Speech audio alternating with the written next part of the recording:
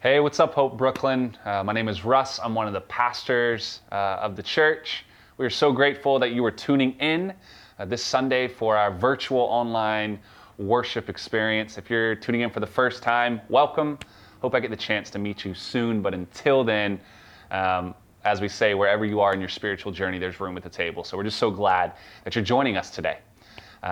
Just to reiterate what Anna said about that all-church meeting, it's going to be really important. So if you're someone who you're like, yeah, this is my church, or even if you're not sure if this is your church, but you're interested in rolling with us over the course of the summer, I want to invite you to tune in Tuesday, May 26th, 8 p.m.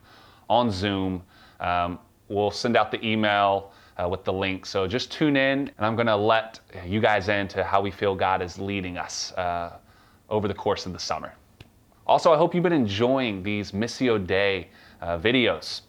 We are in this series, Missio Dei, God on Mission, where we're examining how God is pouring out His presence in us, releasing us from other powers that have held us back, that have held our hearts and our lives back from truly living in relationship with Him, obeying Him, joining Him in His mission to reach the world with the love that is found in Jesus, with the love that raised Jesus from the dead. We're just sort of looking at different people in our community who feel empowered by God in different ways to do that. So I hope that's sparking your imagination. It's certainly sparking mine. In this series, like I said, we're examining habits and impulses of those who are filled with the presence and the Spirit of God. And today, I'm really excited because we are going to be looking at the concept and the practice of blessing. What does it mean to bless another person? You may or may not have heard, but my wife, Anna, and I are pregnant with our first child. Well, actually, she's pregnant. I'm not. I do nothing. I literally do nothing. It is an unfair proposition, to say the least. But we're super excited. We're going to be welcoming our first child into the world this November. And naturally, I've been watching everything on Netflix about babies. Babies and mothers are incredible. They're insane. There's a documentary on Netflix right now called Babies. You can't miss it. But one of the episodes was looking at the relationship between babies and their mothers. And there was this really fascinating study where they brought in babies and their mothers for an experiment, and they had the two of them interact. And they were, of course, feeding off of each other's energy, feeding off of each other's joy, and all that stuff. And then at a certain point, the experimenters had the mothers purposely become statues, provide no emotional response to the babies. And it was fascinating because at first the babies were confused because their mothers were there, but they weren't doing anything. They weren't responding to them. And then the babies would try to get their mother's attention through like loud shrieks or through laughing, just trying to do something to wake their mothers up. Nothing. Then they would cry at a certain point. And then the majority of babies all did the same thing across the world. At a certain point when they realized there was nothing happening, they all took their fist and they put it in their mouth. Now, what does that have to do with blessing others? The concept of blessing other people. Hold on to this because I'm going to come back to it at the end. That word blessing is a pretty old word, is it not? It's kind of antiquated, and it has a range of meanings. I'm from North Carolina. We still sort of use that word. We say things like, bless your heart. I'm just going to let you know, if you ever hear someone from the South say, bless your heart, they are not calling down God's favor upon you. I'm sorry. It's a little twisted, but it's not what you think it is. There's still people who say, I hope you have a blessed day, which is cute, and it's well-meaning, kind of weird, We just don't know what that means. And then, back in the early 2010s, leave it to the hipsters, they decided to bring it back. So somewhere it just started springing up like wildfire across the social media, the hashtag blessed, right? Hashtag blessed. Everything was hashtag blessed. Oh, I got the last roll of toilet paper at Target. Hashtag blessed. Or, and so you're looking at like, what does that mean? What are they trying to signify? And it's pretty easy. At its root, to be blessed is to receive things as a sign of divine favor. God favors me, therefore he's raining down upon me blessings. And usually blessings are material things. Money, good fortune, promotion. They're usually things that make my life more comfortable and easier. Now, to take nothing away from the hipsters, because I may or may not be one, I don't know. But in the biblical tradition, blessing is a little different. It's much richer, it's much fuller, and it's a much bigger deal. So in Genesis, we see the concept of blessing everywhere. In the story of Isaac with the two sons, Esau and Jacob, in one point, Jacob actually steals the blessing of his father that was reserved for the firstborn. Usually, in Jewish history, the father blesses the firstborn child. But Jacob stole that blessing, and that really created some bad blood between Jacob and Esau. You also see later on, when Jacob has 12 sons himself, at the end of the book of Genesis, he blesses each one of them. He delivers words of life and blessing for each one of them. And some are better than others, even. In Numbers chapter 6, Aaron, who is the first high priest of Israel after they are liberated from Egypt and they're moving toward the promised land, he's actually told by God how to effectively bless other people, to bless the Israelites. And this is what he's told. God says, tell Aaron and his sons, this is how you are to bless the Israelites. Say to them, the Lord bless you and keep you. The Lord make his face shine on you and be gracious to you. The Lord turn his face toward you and give you peace. So blessing in the biblical tradition has a sense of transferring God's name, transferring God's power upon a person. In the New Testament, which is written in Greek, not Hebrew, the word blessing is eulogeo, which is you, meaning good, and legeo, which means to speak. So to bless someone is to speak good upon them, to speak good about them, to speak favorable words, which that also gets the noggin turning, because lest we forget, in Genesis 1, when God created the heavens and the earth, he did so by speaking. God said, let there be light, and there was light, and it was good, we're told. God spoke good things into existence. God's word itself is a blessing. It creates good realities, which is fascinating and beautiful, but also immediately poses something else that we realize. That if you can have blessing, speaking good things, speaking good, transferring God's good name upon another, at the same time you can also have cursing. Cursing is using words not to build people up or to create good realities, but cursing is using words to tear people down. Another interesting thing about the original languages, the Old Testament being written in Hebrew and the New Testament being written in Greek, are the various names for Satan, or the evil one. He's called Satan, he's called the devil. Well, Satan in Hebrew is ha-satan. And the first time we see it is in the book of Job, which many scholars hold to be the earliest book written in the Bible. And ha-satan means the accuser, the one who accuses another person of injustice or of unrighteousness. Devil in Greek is diabolos, and the diabolos means the slanderer. So the Satan is the accuser, the devil is the slanderer, the one who slanders another person, tears them down, tears them up through their words. Later on in the New Testament, Satan is called the Prince of Lies. It's really interesting. And it's also why Christianity is not dualism, because Satan is not on par with God.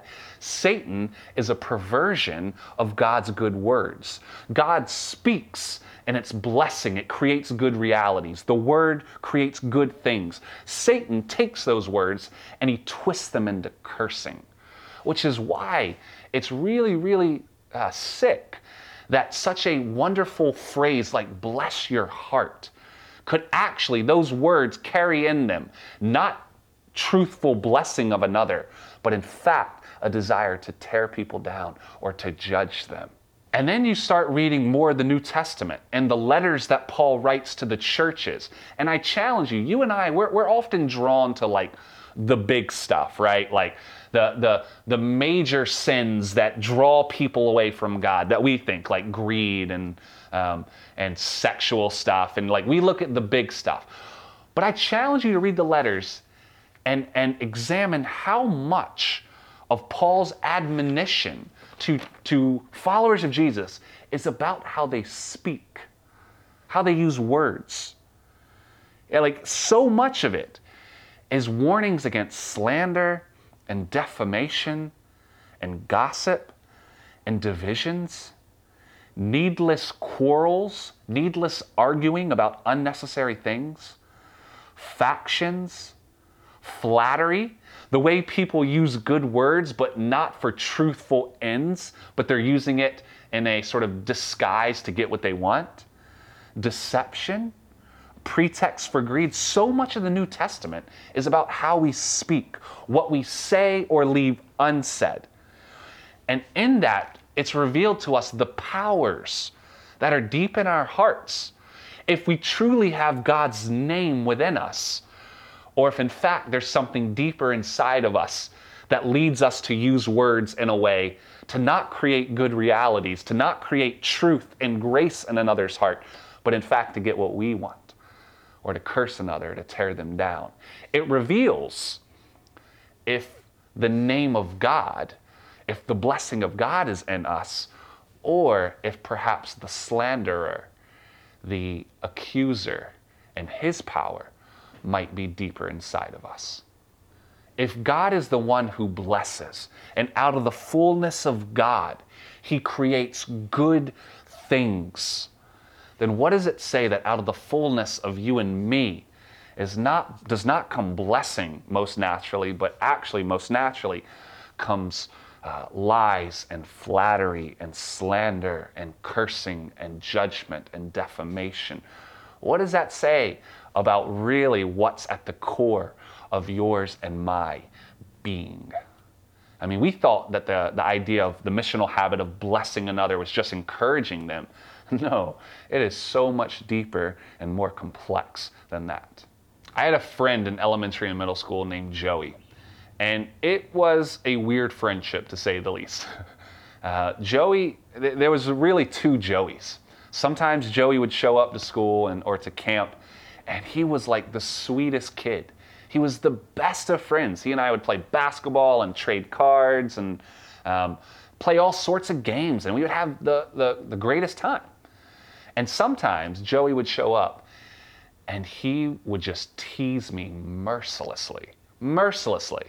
Like he would follow me around the playground, and because of my golden heart syndrome, he would take his hand and pull his face back to mimic what mine looked like. And he would laugh and point and tell me all sorts of things. And I remember I would like walk away and be like, Joey, stop, why are you doing this? And I learned at some point that I actually could flatter him, that I could encourage him and try to distract him, and sometimes it would bring him out of himself, and he would stop being so cruel, and we would play again.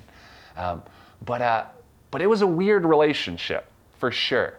There's a phrase that Jesus uses in one of his teachings in Luke, where he talks about the good tree, and he says the good tree will produce good fruit, and the bad tree will produce bad fruit. And then Jesus goes, out of the fullness of a person's heart, the mouth will speak. I later learned that Joey was not raised by his parents. And I don't want to project too much into this, but I do wonder as I've gotten older if perhaps the reason why there were two Joeys is because Joey was giving me what he had that day. On those days when Joey felt loved and felt worthwhile and felt worthy, man, he gave great friendship. He gave love. He gave worth. And on those days when Joey questioned his worth, questioned if he was truly lovable, projecting, but questioned why perhaps his parents weren't around, then he gave cruelty and he gave cursing, and he tore me down. And I wonder if it's the same with you and me. When are you most prone to lying, to flattery, to backstabbing, to gossiping? When are you most prone to shying away from speaking truth because you're afraid? Is it not when the core of you is not filled with God's love of you, but instead there's something else filling you? Perhaps you have questions about your worth, and therefore you use words to get what you want. You use words out of the fullness of what's inside your soul. The mouth speaks. The mouth uses words. So perhaps just like Joey, and I've certainly seen it in my own life, when I don't know myself as God's beloved child, as God's adored and cherished creation, I certainly am consumed by other powers, by the power of the slanderous one, by the power of the liar. I don't know who I am, and so instead I use words to tear people down. I use words to lie and to deceive and to flatter because I'm not sure if I'm truly the beloved. I'm not sure if God truly sees me, knows me, and chooses me. A.W. Tozer, he wrote once that in the deep heart of man and woman is a shrine where none but God was worthy to come. None. In the deep heart of us is a shrine where no word, where nothing is worthy but God, our Creator, to come. Our woes began when God was forced out of his central shrine and things were allowed to enter. See, what we see in our world is a world full of humans where the deep hearts of us is not filled by God's word, by God's good word, by his blessing, but instead is filled by other things. It's filled by fear and is filled by a sense of unworthiness. It's filled by other words like ugly or unlovable or unworthy or rather it's because of you that you were abandoned or shame. How many of us have deep shame as the word inside of us? Like there's no way I can ever recover from that mistake, from that season. And we try to fill them through all sorts of things. We try to fill them with family and career and job prospects and money and power and success. And we try and fill them with all sorts of other things because we think if we get those things, then we'll receive other words like you achieved or you're a success or whatever. But nothing ever creates life, true life in us. Nothing. Because deep down is not God's word, but is another word, another power that's inside. Which brings us back to the cultural understanding of blessed. When we say that I am blessed, we say that God favors me there because he has given me material things. But talk to those people, and you're probably one of them. Often if you give it time, those material things, you'll realize, and people will admit that they actually were not blessings. They turned out to be curses. They did not make their life better. They actually made their life worse or harder or more hollow. So then I'm wondering, well, if these things that we think are blessings turn out to be curses, does that mean that things that look like curses might turn out to be blessings? Nothing else is able to fill that central shrine Tozer describes other than God himself. God's word, God's love, God's power, God's name. In the blessing of Aaron, he transfers God's name, the name of Jesus, the name of Yahweh, upon us. Nothing can fill that place but him. But often, not often, certainly, if his name isn't there, other names are there. Other things fill us. Therefore, if we are going to bless others, if we're going to receive God's blessing of his name himself, the first thing we have to do is root out the lies that are within us. If I'm ever going to get Joey to believe that he's a great friend, Before I can encourage him and tell him that he's a great friend, I actually have to enter into the lies, into the curses that fill his heart that tell him he's not worthy of love, that he's not worthy of life. I have to root out the curses before I can deliver the blessing.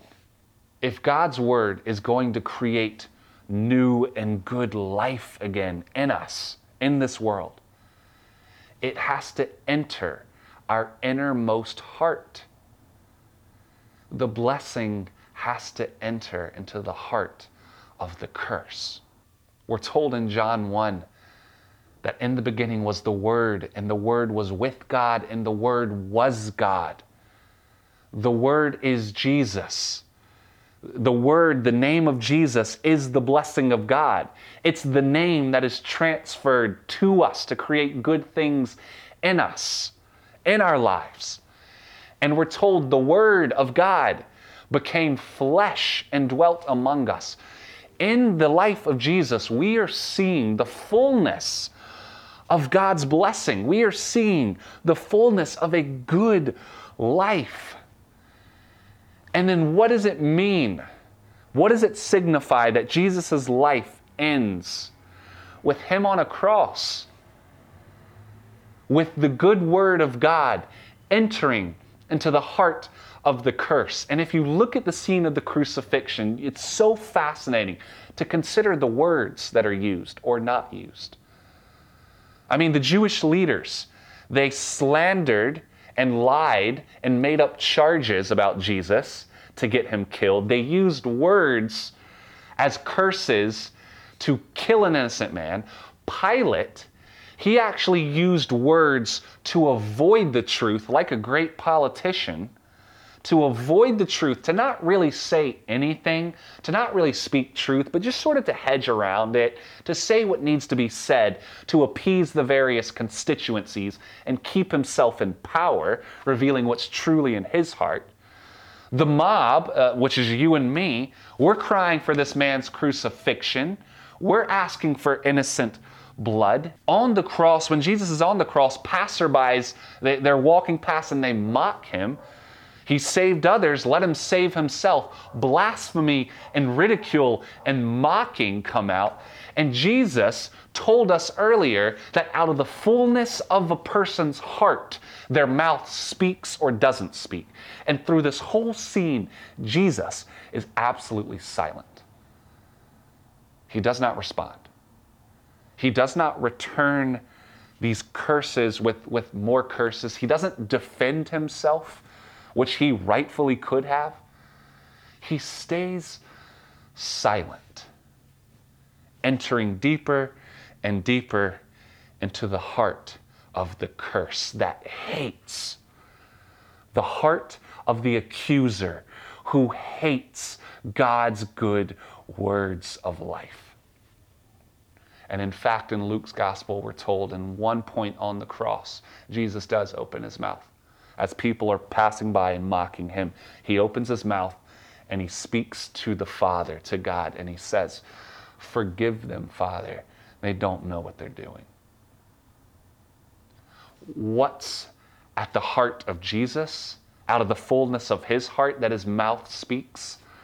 Forgiveness, blessing, kindness, compassion, love. Who is God? Who's the heart? What's at the heart of God? God is the one that when you curse him, he will only ever answer your curses with blessing. At the heart of God is life and blessing and blessing and blessing until it drowns you and draws you into its orbit, until you also join, filled with the fullness of God's blessing. But on the cross, the word of God has entered into the heart of the curse. People say that blessings actually in time feel like curses.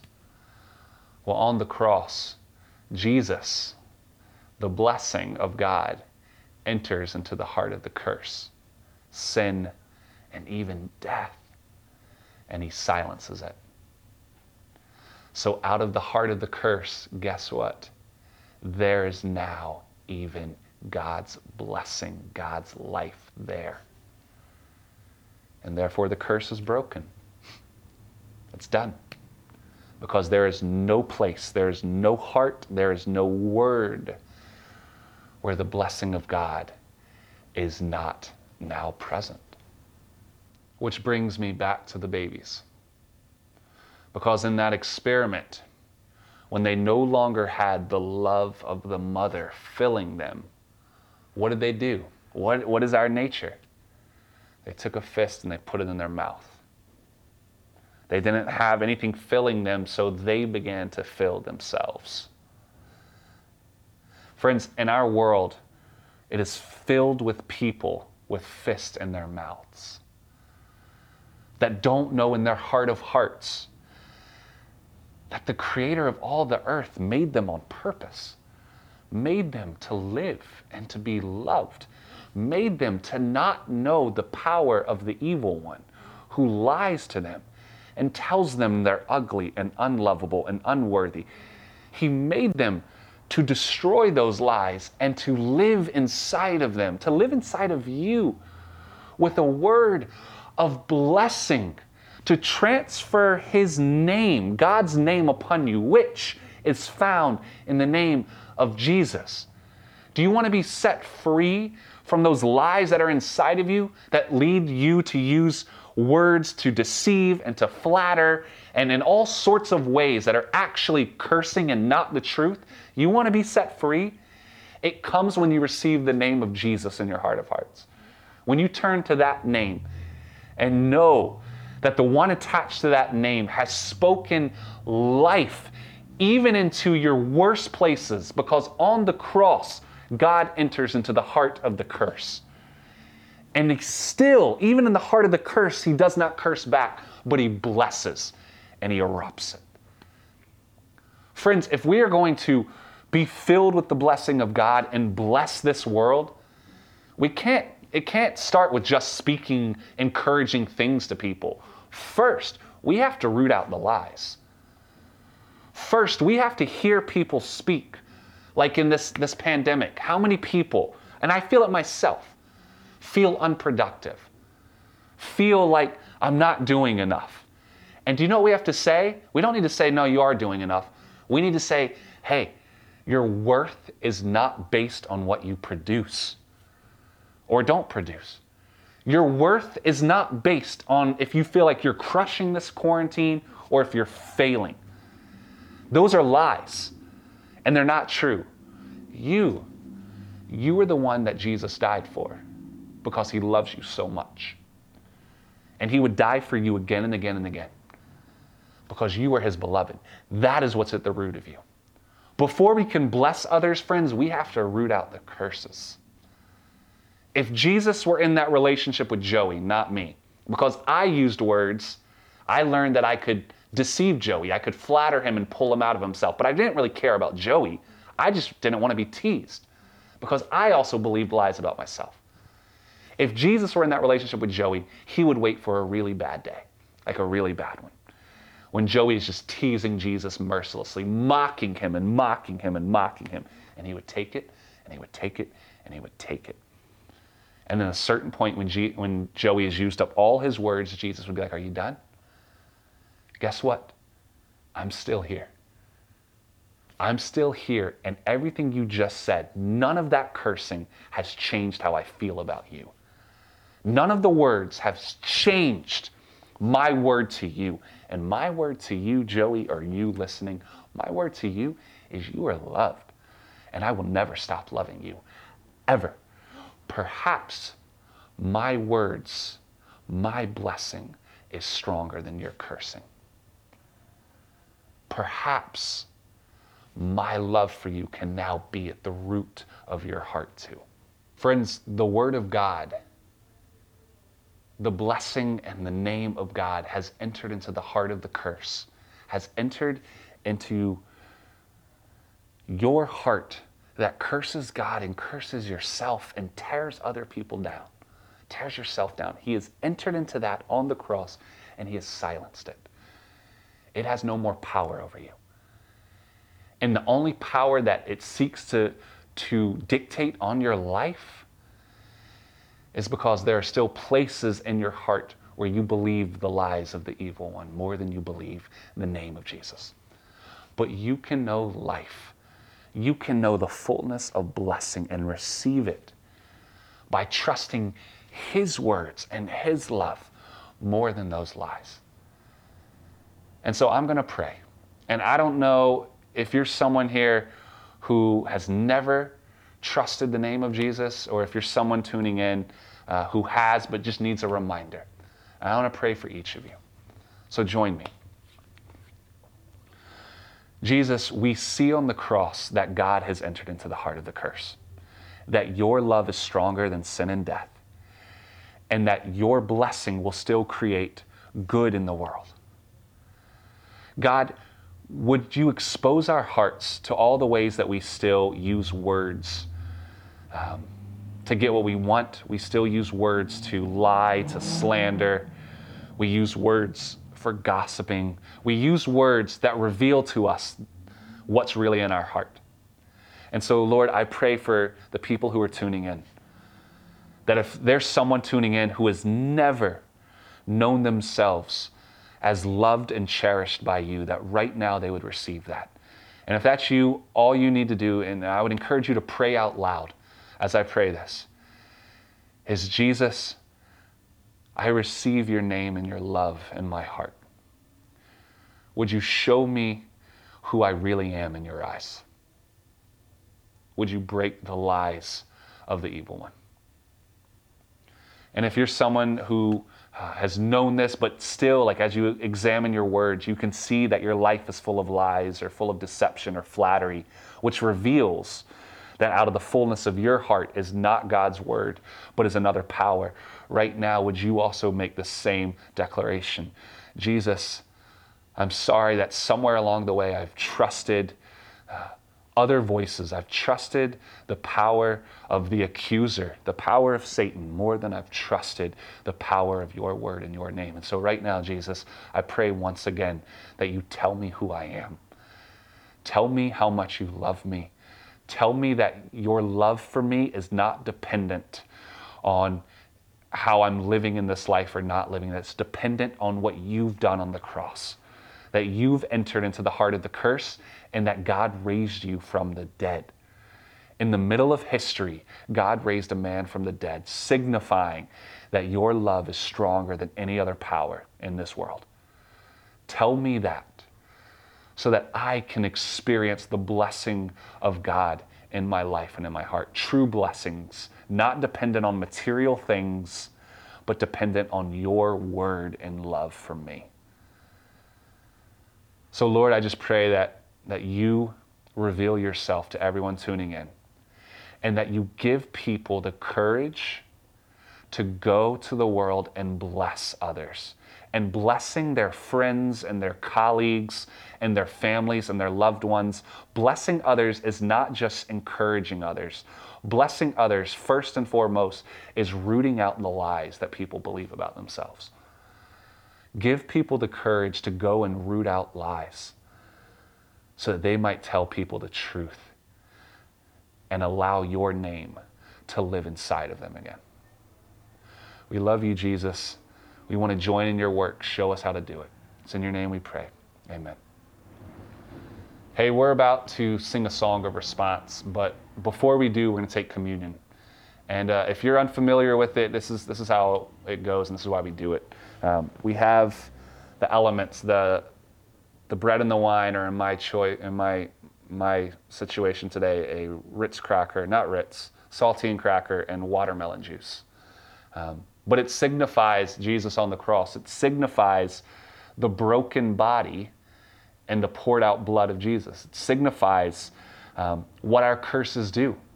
Curses tear people apart.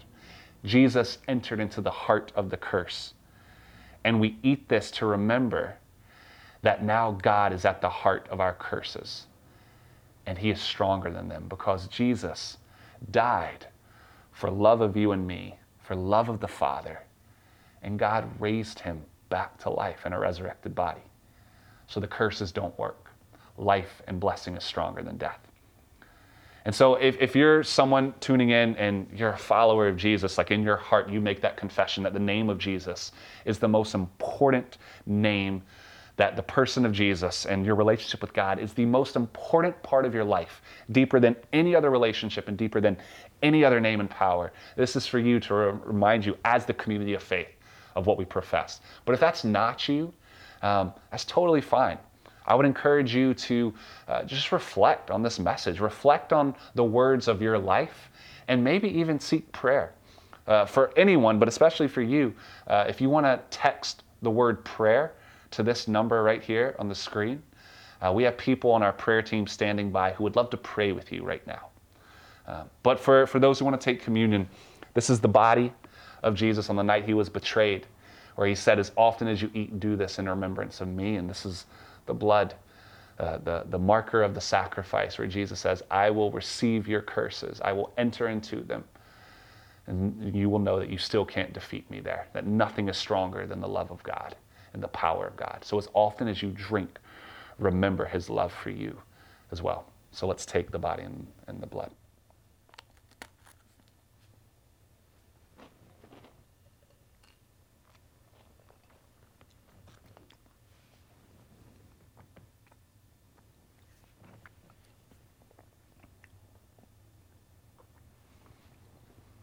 As we sing a song of response, if something was prompted in you and you want to take a step of faith, or you want to explore a step of faith, you want to know what it's like to have the name of Jesus inside of you, you want to be baptized, that God is doing something, even if you don't have the language for it, but something is happening inside of you, and you need to figure out what to do. Text the word faith to this number, and we'll send you a prompt of response where you can let us know what your step of faith is, and we will be in touch with you to help walk you through in this exciting journey. So let's sing a song of response and confess that there is no other lie, no other name deeper or more lovely to us than the name and the power of Jesus Christ.